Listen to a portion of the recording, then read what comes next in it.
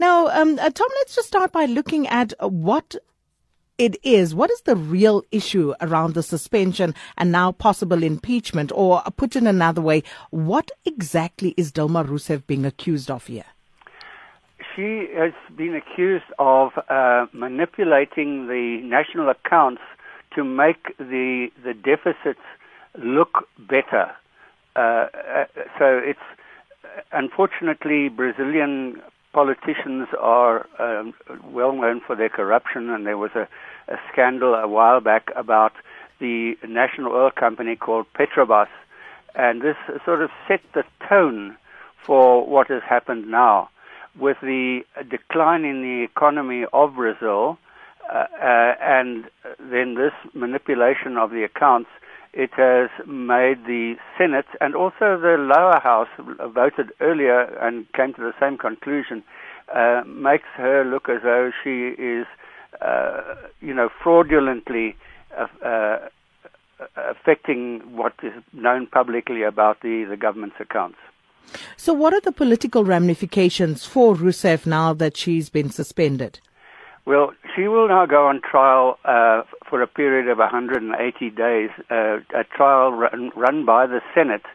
And if she is found guilty, then she will be pushed out of office. She's suspended at the moment. She is not. She still remains the president, but not able to exercise the office.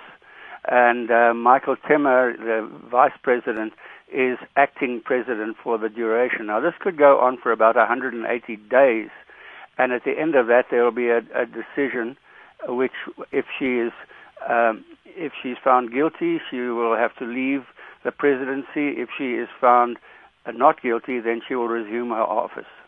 So in order for her to be ousted for good, she would have to be convicted by at least 2/3 majority of the Senate. Do you think she stands any chance of political survival there?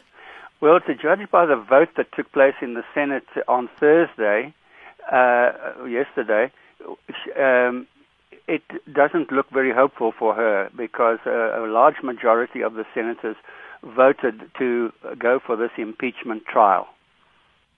And then just looking at the Brazilian economy and the stress that around, but we know that they've been relegated to junk status by Moody's, Fitch, and Standard & Poor's. Is there any chance of a turnaround of that economy following the latest shenanigans?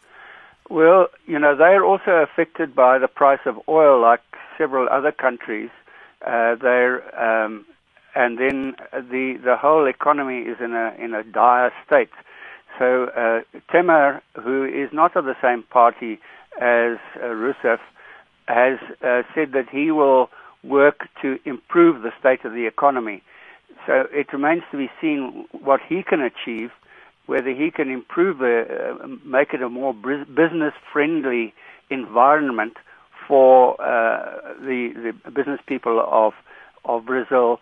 And then, of course, if the oil price improves, that will also help. But there's no sign of that just yet. And of course, all these developments, Tom Wheeler, playing out with just about 3 months before the start of the Olympic Games that are to be held in Brazil.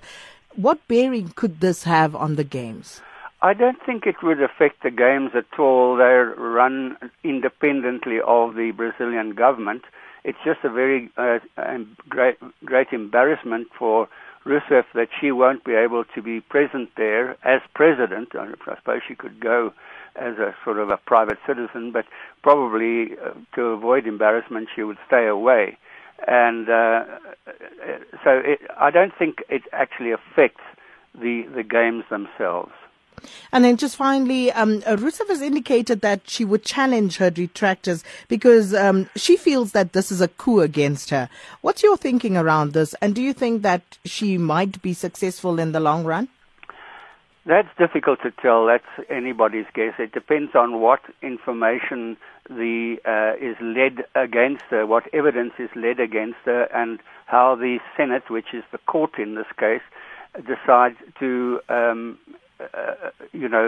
to deal with the case, whether they are still convinced at the end of the 180-day trial that she is in fact guilty of what she's charged with, or whether they change their minds.